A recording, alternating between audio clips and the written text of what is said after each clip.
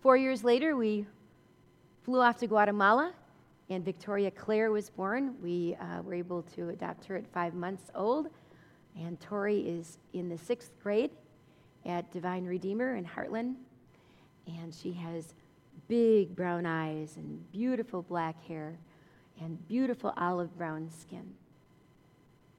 She was the 7th of 7 children, all of which had different fathers. And the mom could only do a thumbprint. Not because she was stupid, not because of anything other than she wasn't given a chance. Because she had to work on a coffee plantation to just keep alive.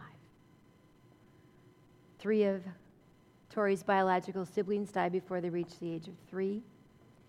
And their birth mom was thrilled to think that we would want her child. I remember flying back with Tori, and Becca looks quite a bit like me. She's more fair, and she's blonde, and has blue eyes. And as we stepped off the gateway, I had Tori in my arms, and Becca came running with my sister to meet Tori. And so Becca was 4 years old, and I grabbed her in this arm, and Tori's in this arm. And Becca looked at Tori and said, "Mom, don't we look like twins?"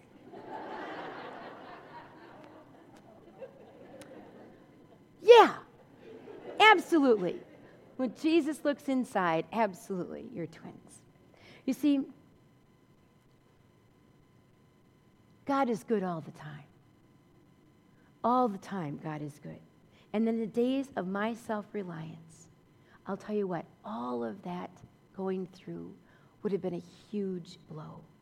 I now know that God is way, way bigger than what's happening. And I can trust him with my whole life because he actually wants his best for me. He wants his best for you. But as Joe Briscoe would say, he'll wait for you. He's a gentleman. He'll wait for you.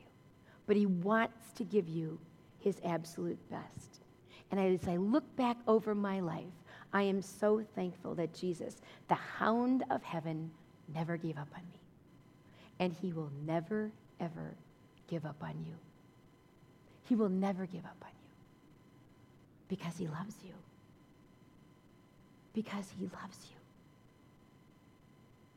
Because he loves you. You know,